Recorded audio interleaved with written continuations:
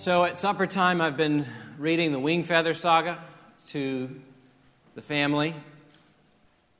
We're on book 2 by Andrew Peterson, North or Be Eaten. And we only can cover a chapter or two at a time, but quite regularly, as I read the final lines of a chapter and start closing the book, I hear something like, "No, Dad!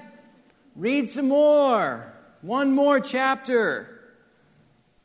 The chapters raise questions that they want answered, and they heighten the tension, right, that kids want resolved. Will they escape? Where will they go next? What about the enemy? And so on. Well, the first half of Joel has kind of left us in a similar place, hasn't it? In fact, Joel shares a story that he wants us to tell our children. And he wants our children to tell their children, and their children to the next generation. But in telling this story, there's this great tension that rises, a great question that looms after the first half of the book. The people have suffered a devastating locust plague, and it's not just any locust plague. We've learned that the Lord is dealing with Israel under the terms of his covenant with them at Sinai. The locust plague isn't random, it's relational. God has dealings with Israel for their sins, and his goal is to drive his people back into his arms. So life's necessities get stripped away from them. Kingdom hopes begin to shrivel up. The signs of God's presence get cut off. And it reminds Joel of what the day of the Lord will be like. And so he sounds the alarm. An inescapable day of great ruin and terror approaches, and no one can endure it. So their only hope is the Lord's mercy and steadfast love. And so Joel also summons them to repent. He calls them to mourn and to fast and to gather together and to cry out for mercy and concern themselves with God's honor among the nations. And the question we're left with is, will the Lord answer? Will the Lord turn and leave a blessing for his people? Will God hear their cries? The second half of Joel answers that question with a resounding yes. Yes, he answers their cry, and it's an outpouring of mercy beyond what they can imagine. Let's read it together and hear the Lord speak to us in his holy word, starting with verse 18.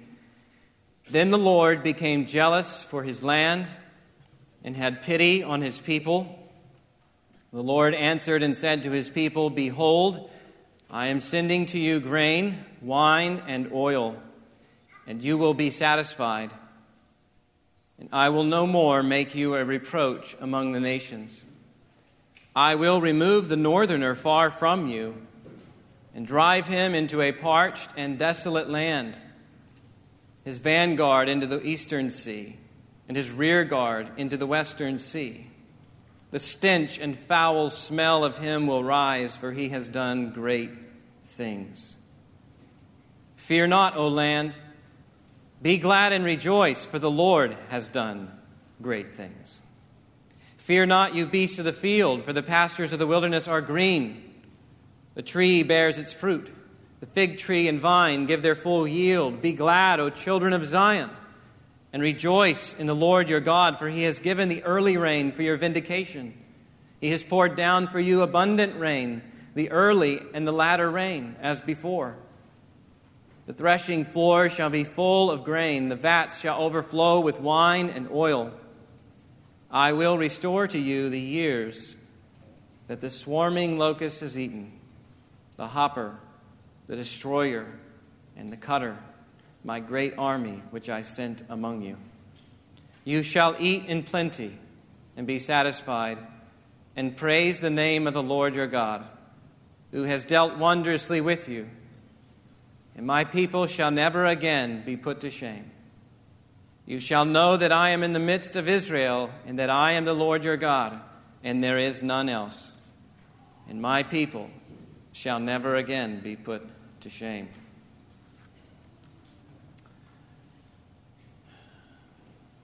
So verse 18 begins a major shift in Joel's prophecy. And from this point forward, it's nothing but blessing for the people who return to the Lord.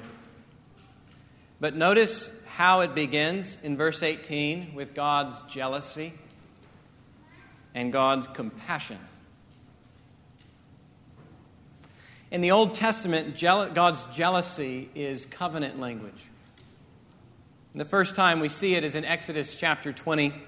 God makes a covenant with Israel at Sinai. And in the second commandment, he forbids idolatry.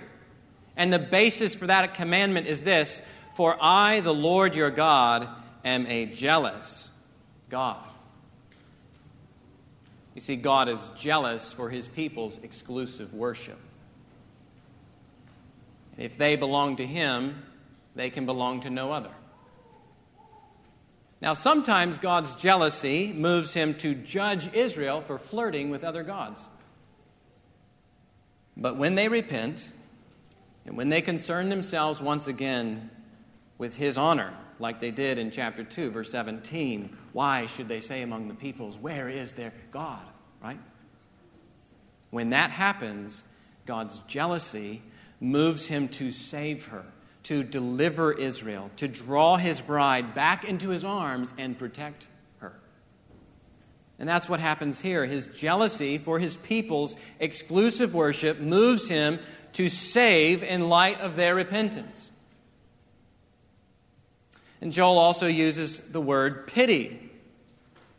Sometimes it's translated compassion.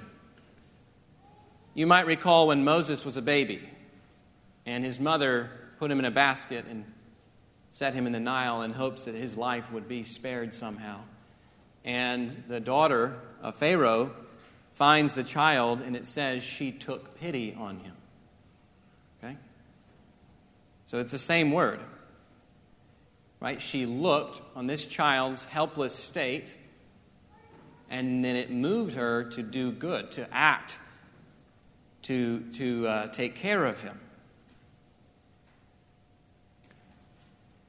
Well, God is acting in a similar way here with his people. In response to their cries, God looks on their helpless state. They can do nothing to save themselves. And then he works for their good. And the rest of the chapter is an outworking of this jealousy for their worship in the land and his compassion for his people in their helplessness. Okay? So one way God's jealousy and compassion move him to act is this: God removes the enemy invaders. God removes the enemy invaders. Verse 20, I will remove the northerner far from you. Now, who's the northerner here?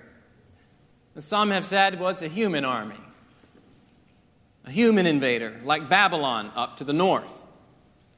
And others have said, no, he's still got the locust army in view, and it's just another metaphor to describe them. And I think there's more to support that second view, especially when God identifies the army as the locusts themselves down in verse 25. Still, we have to ask, why does Joel call these locusts the northerner, right? Because the locust army becomes a type that points to the way human armies will eventually have their way with Israel. And so Joel uses the same language that Jeremiah and Ezekiel used. The Lord would raise up the tribes of the kingdoms of the north to set themselves against Israel all around. And it becomes such a pattern that the northerner signals enemies of all types that come against the Lord's people. But God is promising here to remove them. Okay? In other words, God's going to remove them in relation to these locusts, but when they encounter the armies later on, in coming generations, whatever enemies are coming against them, they can look back to Joel, remember how the Lord delivered them from the northerner, and say, that's how he can do it again, and again, and again, right? So God is promising here to remove them. He says to drive the enemy into a parched and desolate land. It says his vanguard into the eastern sea, so that would be the Dead Sea on the one hand, and his rear guard into the western sea, so the Mediterranean. And you might be wondering, okay, how can the Lord drive them into a desert and at the same time drive them into a sea? Well, it's poetry, right? He's layering the metaphors here, and both of these places are places of desertion and death. Okay? Also, the two seas, they mark the borders of God's kingdom on earth, right? The land, the promised land there, God's kingdom on earth. And so what he's saying is he's putting the enemies outside the kingdom. Okay? In places of desertion and death. Okay? Outside of God's kingdom, that's all you're going to find is desertion and death.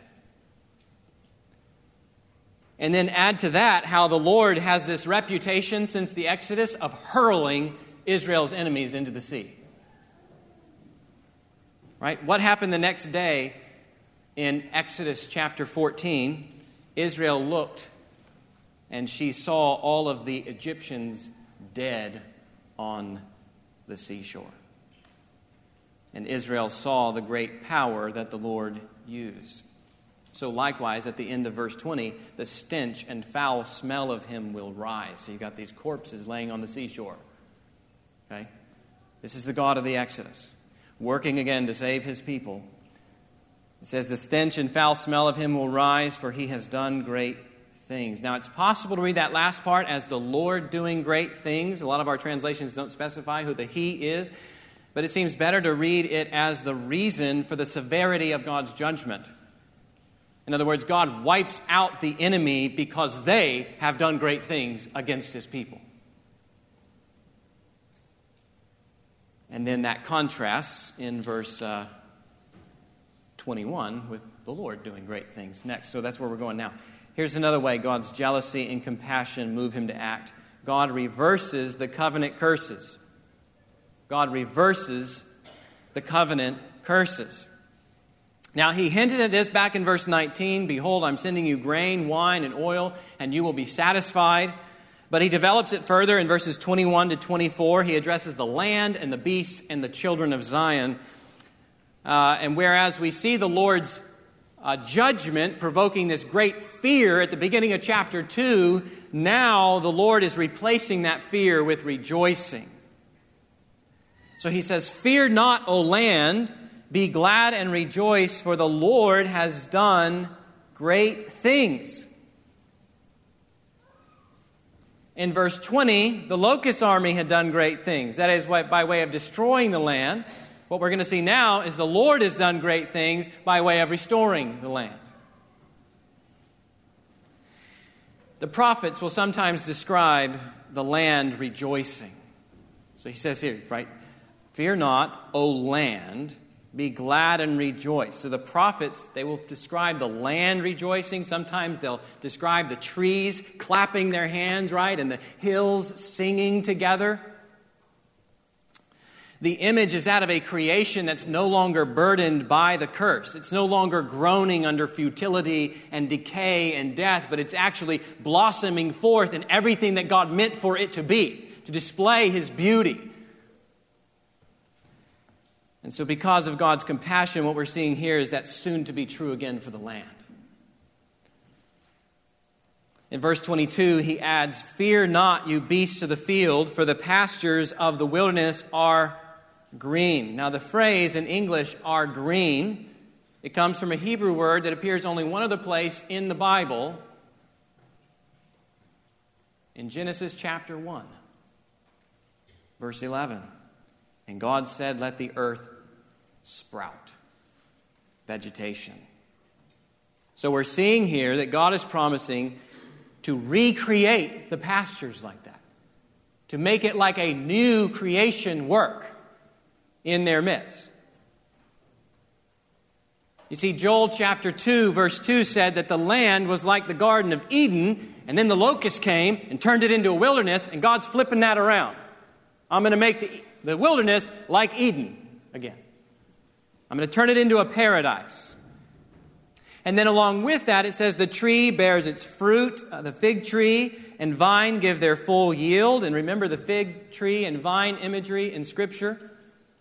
When the vine and the fig tree prospered in the Old Testament in the land, it signaled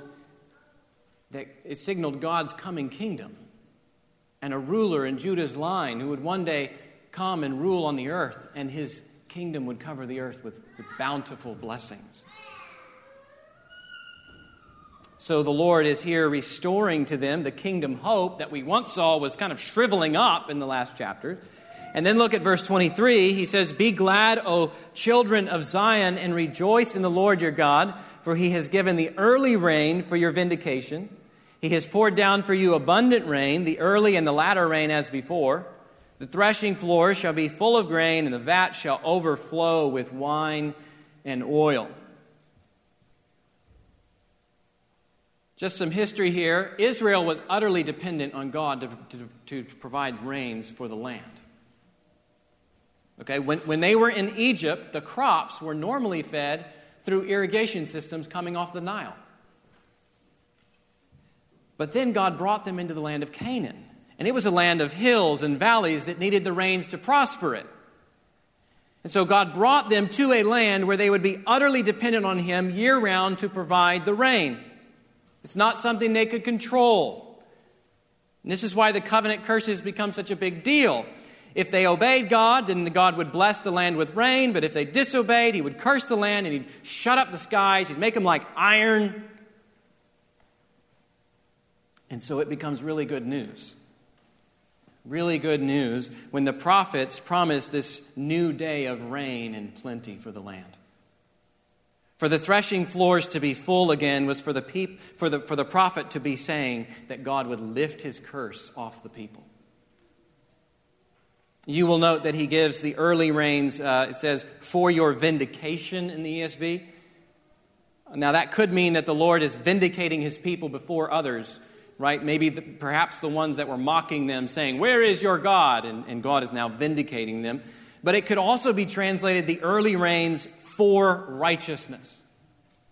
And in this case, it's recalling God's righteousness in responding just as He promised to respond to them in the covenant when they repented and when they turned back to Him.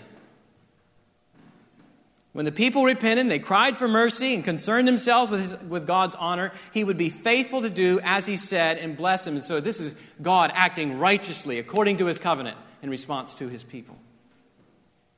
And so God is purposing here to be gracious to them and restore His people in a kingdom that's plentiful and leaves them wholly satisfied. And then one more way God's jealousy and compassion move Him to act. God restores the kingdom blessings. God restores the kingdom's blessings. We observe this in the Lord's provision. Look at verse 25. "I will restore to you the years that the swarming locust has eaten, the hopper, the destroyer, and the cutter, my great army which I sent among you. You shall eat in plenty and be satisfied." So we're seeing here God was sovereign over the locust army. He sent it against Israel. But the judgment has served its purpose. And His purpose was to drive them back into His arms. They have repented. They have returned. And so now God is sovereign to remove the army and then restore everything that the locusts had eaten. Can you imagine standing in the land and looking around and seeing the devastation year after year? And what you're actually seeing is not just dead plants in a barren wasteland. What you're looking at is the consequences of your sin. That's what you're looking at. And you're just reminded every morning you wake up, and every time your child says he's hungry, and every time the trailers from the farmers come home empty, every time it's just reminder after reminder of the consequences of your sin. And then to hear the Lord say, "I will restore to you the years the locusts have eaten." Meaning what you will receive in my kingdom, it'll far surpass everything you lost. God offers a kingdom whose bounty far surpasses what their sins have destroyed. And it says they will eat in plenty and they will be satisfied. We also observe the kingdom blessings in the Lord's praise. Verse 26 says, they will praise the name of the Lord your God, who has dealt wondrously with you. In chapter 1, verses 9 and 13, we saw that, he had cut off the grain offering and the drink offering. And sometimes those offerings were associated with the sacrifices, but a lot of times they were associated with the various feasts throughout the year, which were meant for times of celebration and praise for the Lord's goodness and His abundant provision. This is what the farmers were bringing in, and they're bringing the grain offering over here and the drink offering over here to praise the Lord. But when the locusts invaded, all of that was taken away, and the praise along with it. But here we're seeing that the Lord restores their praise. He deals wondrously with him, which is a word that often appears in the Psalms. It's just peppered all over the Psalms, this phrase, wondrously, miraculously. It describes works that can only be explained by God's powerful, gracious intervention. Such works not only send the psalmist into praise, they compel the people to follow him into that praise as well. When he says, remember the wondrous works that he has done, his miracles and the judgments he uttered. Oh, sing to the Lord a new song, for he has done marvelous things for you. And what we're finding here is the same praise in Joel now restored to the people. The kingdom blessings also come in the Lord's protections. You notice twice at the end here it says that my people shall never again be put to shame. My people shall never again be put to shame. And we saw in verse 19 that when they were under God's judgment, God made them a reproach among the nations. It was God's doing.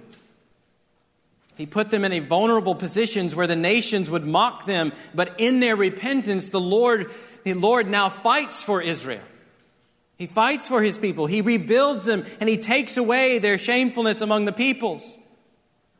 And so what we're seeing here is that in God's kingdom, so outside God's kingdom is desertion and death, but inside God's kingdom is glory for His people and honor. He replaces their shame with glory and honor. We also see the Lord's presence restored to them. Remember from chapter 1 that the greatest tragedy of sin is that it separates us from joy in God's presence. And even worse, we observed in chapter 2 that the sin actually turns the Lord against us. He was the one leading the army of locusts against the city. But now look at verse 27. He says, you shall know that I am in the midst of Israel, and that I am the Lord your God. So here is the ultimate gift of God's compassion and grace. He gives them Himself. That language, I am the Lord your God, it's covenant language. It spoke of the close relationship that God shared with Israel because of His special grace toward Israel. And here we also find the answer to the question of verse 17, don't we? The nations would ask, where is their God? And now we hear the Lord's answer, I am in the midst of Israel. We wouldn't have thought that by the end of verse 17, would we? But the Lord answered prayer, and He chooses to dwell among them. In mercy, He gives Himself to His people. And it's here in their experience of God's merciful presence that the people learn there is none else. There is none else like this God. God is holy. He doesn't wink at sin. He must judge covenant breakers. But for those who cry for mercy and concern themselves with His honor, He gives them Himself and full access to His presence. Once again, He comes and He dwells among the people. So we have come full circle, haven't we? You see, God was jealous for his people's exclusive worship. And it's through his compassionate acts, by removing the army and reversing the curses and restoring the kingdom to them, that they come to worship him, and they come to rejoice in him, and they come to dwell in him and enjoy him.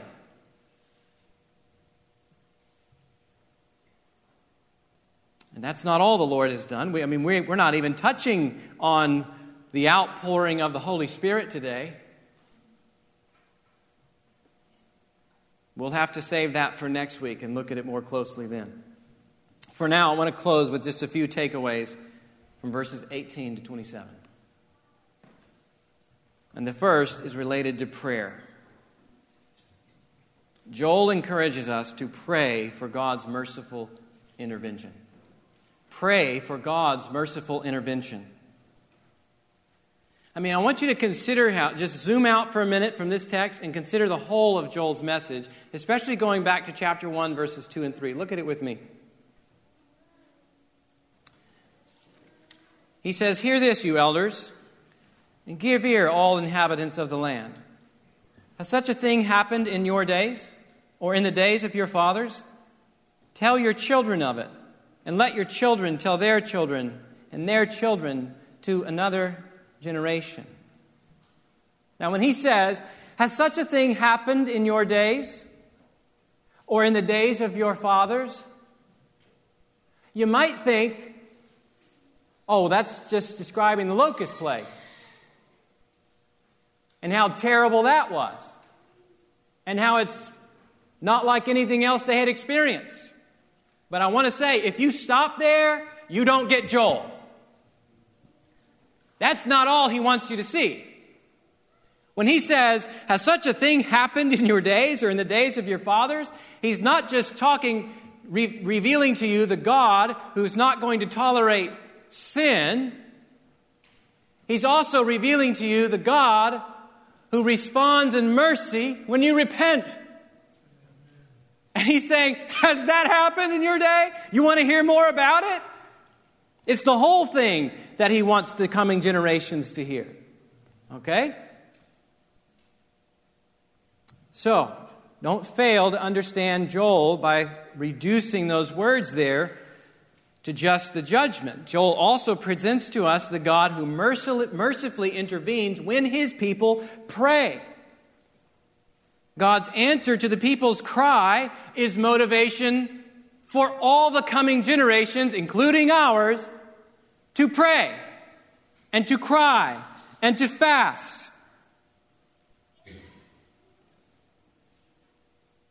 Joel is motivation for us to cry out to the Lord, for us to say, God, act in my life this way. Intervene in my life this way. Father, remove the enemies who set themselves against your kingdom. Father, break the power of canceled sin in my life and set the prisoner free. Father, restore the kingdom on earth as it is in heaven. Let the land and seas rejoice again.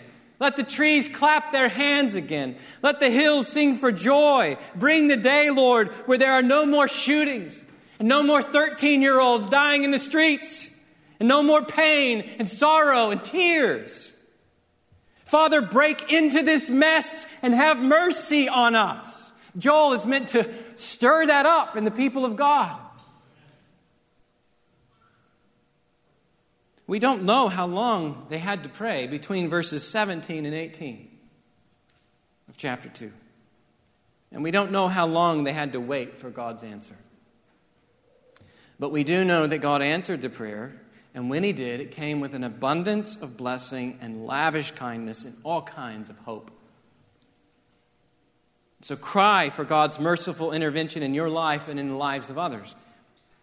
Let Joel's message further motivate your prayers and your longings, not only for yourself, but also for the others in your life that you know, that you see are hurting, that need God's mercy. This answer to their prayer was meant to be passed down from generation to generation as a way of saying, no matter how bad it gets, God hears his people's cries for mercy. And then second, rejoice in the abundant provision of God's grace. Rejoice in the abundant provision of God's grace. Joel is written to sinners, by the way, not righteous people. It's written to covenant breakers, not those who have it all together. Before the Lord, they were undone. They were on the brink of destruction for their sins. But when they repented and leaned into God's mercy, they found an unending waterfall of blessing. And that's the kind of God we serve. That's the kind of God we preach to our neighbors and the nations. He is the only and true God that exists, the one who lavishes his kindness on sinners who turn to him for mercy. He enters the lives of the desperate and needy. He shows compassion, and in his jealousy for their praise, he satisfies them with the abundance of his kingdom. Now, for those of us who belong to Jesus, we know this better than Israel ever got to experience. The blessings in the land of promise were but pointers to the blessings that we share in Christ and his kingdom. I mean, think about it. What does God reveal in the ministry of Jesus? Do we not see the Lord removing enemy invaders? But it's a better removal than just a locust army. Jesus is unseating demon armies and tearing down their strongholds in people's lives. He casts out demons by the Holy Spirit. He watches Satan fall like lightning. He also drives them into the sea, doesn't he? Remember the 2 demon-possessed men that meet Jesus in the country of the Gadarenes? And the men were so fierce that no one could pass that way. And then Jesus then cast them into a herd of pigs. And what do the pigs do, it says, right? The whole herd rushed down the steep bank into the sea and drowned in the waters. What's the point? Jesus is the Lord of Joel's prophecy, who drives our enemies into the seas and puts them outside of his kingdom. His kingdom is replacing theirs. His kingdom is breaking in and pushing them out. Even as we speak the gospel as a church, enemy strongholds are coming down. Why do you have the gospel of peace that's shodding your feet and a sword of the Spirit? You're not on the defensive like, oh no, right? You're on the offensive. You're taking the message of the gospel into people's lives, and Jesus is pushing the enemy out. In Christ, his people overcome the world and the evil one. Didn't y'all read something like that in 1 John this morning? Discipleship hour? You overcome the evil one when you belong to Jesus. Or consider God reversing the curse. In Joel, we see the divine reversal of the curses that fell on Israel. Right? We see kind of the new creation, the glimmerings of a new creation when he's turning a wilderness into Eden. Well, what does God reveal in Jesus' ministry? The blind see, and the lame leap like the deer. The sick heal, and the storm calms at his word. Jesus is the one who's going to make creation right again. Jesus is the one who reverses the curse for us. He makes better everything that sin destroys. And even better, he takes away the curse altogether for those who trust in him. You see, as long as sin remains in us, the curses cannot be lifted in any final and ultimate sense. But Jesus died to take away our sins. He endured the ultimate curse on the cross beneath his Father's wrath. And for that reason, we ourselves become beneficiaries of his abundant kingdom. This is why Paul says that we have every spiritual blessing in the heavenly places. We know the Lord's provision because our greatest need has been met in Jesus. We sing his praise because he has done wonderful things for us in Jesus. We know his protection because nothing can separate us from the love of God in Christ Jesus. And we know his presence because we have access to his throne in Jesus, and through the Spirit we call him Abba, which is Father. So yeah, we don't see the full extent of that kingdom on earth yet. But when it comes, we know that it's not going to be limited to a chunk of land in Palestine. The paradise he brings will one day swallow the earth, and all the kingdom blessings he will restore to his people. So children of Zion, children of the true Zion, the Zion that Jesus Christ reigns over in his resurrection life, children of Zion, rejoice and be glad in the Lord. Fear not. As long as you're united to Jesus, God is in your midst, and he lavishes his kindness on you by giving you the ultimate gift, which is the gift of himself.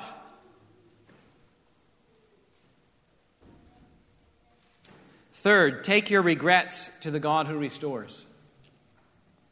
Take your regrets to the God who restores. Now, in studying Joel, I've grown to love the promise of verse 25. I will restore to you the years that the swarming locust has eaten. Maybe you ignored the Lord for a long time. People told you that only Jesus' kingdom satisfies, but instead you chased relationship after relationship, and you chased job after job, and you chased drink after drink, and you chased toy after toy. And it wasn't until much later in life that you truly bowed your knee to Jesus.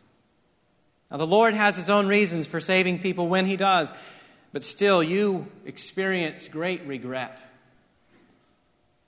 Regret for the years that you wasted. And you lack the power to restore them. Or maybe you had a falling out with mom and dad, and years have passed, and you haven't sought to reconcile. And bitterness has kept you distant, and now you've learned to regret how much you've neglected that relationship. Maybe you've kept something hidden from your parents, and it has brought great hurt to the family, and you want to restore the time that is now lost. But how? The days are just gone, and you can't get them back. Or maybe you were hard on your children. For years you grew frustrated when the expectations weren't met, and you kept your distance instead of drawing nearer to them. And after getting help, you finally realized that many of the problems at home were the result of your own sin and your own lack of patience and your own failure to understand your son or your daughter. But by the time you learned differently, they've graduated high school. And the years are gone. And the consequences of your sin, they linger. What can you do to restore them? Maybe it's regrets that you have as a husband. You wish you could change the years that have passed, but they're gone. And when you come home from work, you don't find an oasis anymore. Your sins have left a wilderness of pain. The kinds of things that need to change, the healing that needs to take place, it's too much for you to restore. Maybe it's a friendship you left, a responsibility that you didn't own up to.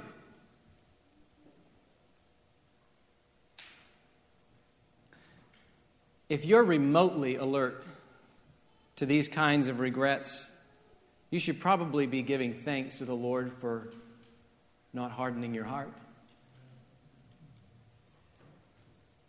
First, and then take those regrets to the Lord, who's able to turn wastelands into a paradise.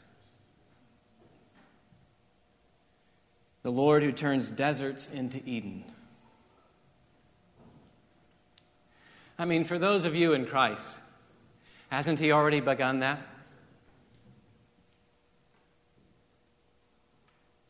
If anyone is in Christ Jesus, he is a new creation. The old has passed away, and behold, the new has come.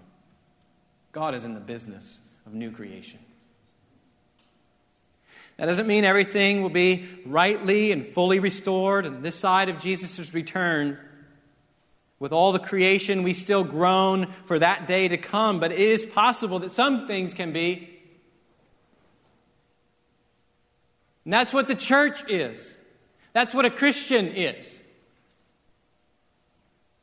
In the same way that God restored Israel to be a pointer to the coming kingdom, in Christ, God restores us so that our lives become a pointer to the kingdom that is coming.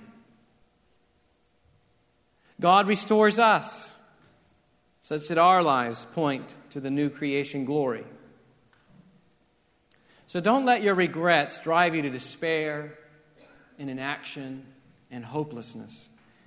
The God we encounter in Joel offers a kingdom whose bounty far surpasses what our sins have destroyed. So ask Him to restore your life. Ask Him to restore your home and to restore your marriage and to restore your church family. Begin by enjoying the greatest gift that He gives to you in Christ, which is the gift of Himself. Sit with Him. Tell Him your regrets. And ask for His restoration. And then lastly, live for God's reputation among the nations. Live for God's reputation among the nations. 11 years ago, Jim Hamilton wrote a book where he traces God's work from creation through the fall, across Israel's history, and then on into Jesus' ministry, life, death, resurrection, and into the new creation.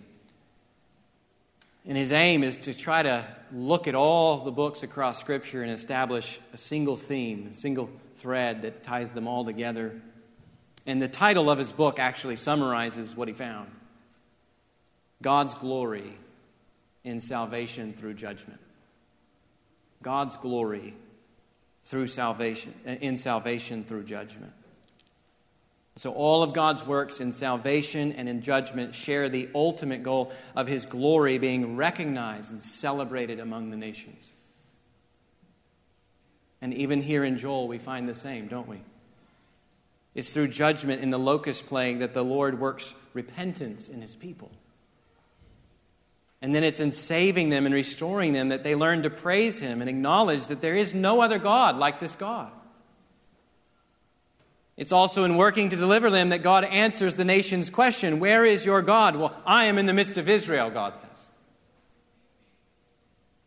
So what we find is that God will not be mocked, not by His own people when they pretend their sins are no big deal.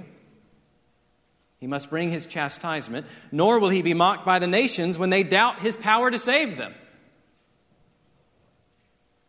Joel is clear. God will shake heaven and earth. He will darken the sun and the moon and the stars. He will send locust plagues and then drive them away. He will raise up armies and then tear them down. He will devastate a land and then recreate its beauty, all to make it abundantly clear to His creatures that He alone is Lord, and He alone saves, and He alone deserves our attention, and He alone deserves our worship. So is His glory your greatest concern? Is the Lord's reputation among the nations your highest pursuit? Learn from Joel that all our concerns in life should end there. It should end there. It should be pointing there. The centrality of the Lord's glory should be like the sun in our solar system, holding everything else in our lives in orbit. And when we minimize that glory and when we trade it for lesser pursuits, everything else starts coming down. So let us keep God at the center of all we are as individuals and as a church. He has spoken. You shall know that I am the Lord your God, and there is none else. Let's pray together.